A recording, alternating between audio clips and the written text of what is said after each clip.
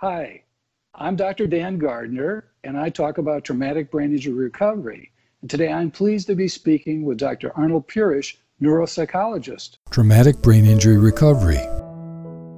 What about truthfulness? What about if someone's either consciously or unconsciously exaggerating or not telling the truth? How does the testing show that? Okay, so we're talking about neuropsychological testing is what I call client or patient driven, which means that you need the focus and the cooperation of the patient. Not so much for an imaging technique, right? If you're doing an MRI, as long as you keep from moving around, that MRI is going to take a pretty valid picture of whatever area of the body that is being imaged.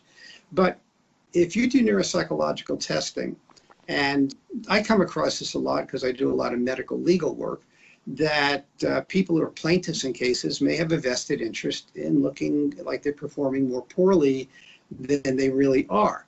And so I give them a memory test. What's to keep them from performing more poorly than they're capable of doing?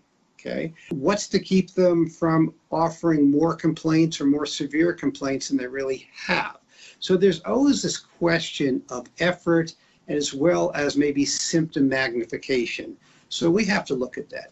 Symptom magnification is something where people give more complaints, whether they are real complaints that they're just magnifying or false complaints, whatever. And generally we have a number of questionnaires in which we have validity scales.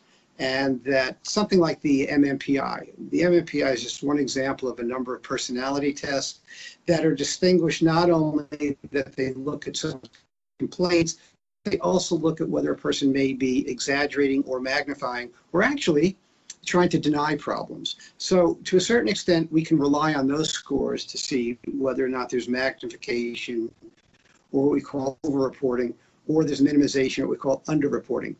That's different than effort, all right? So how you perform on a test is not a question of whether you're magnifying or not. It's whether you're trying or not. And so there are certain things we see in people who are not trying that are patterns that are pretty typical of people who are not trying. And there have been a number of tests that have been developed that capitalize on these principles.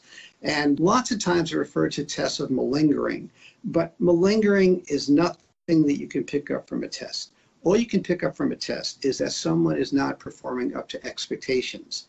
Maybe malingering is what the issue is, but maybe, as we talked about before, maybe they're anxious, maybe they're depressed, maybe they're sick.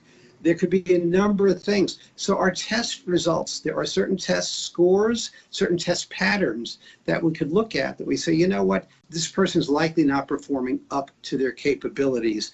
But unless you have some very specific patterns that are basically very specific to malingering, all we can do is hope to say that they're underperforming. It's then up to the clinician to put it all together and determine why.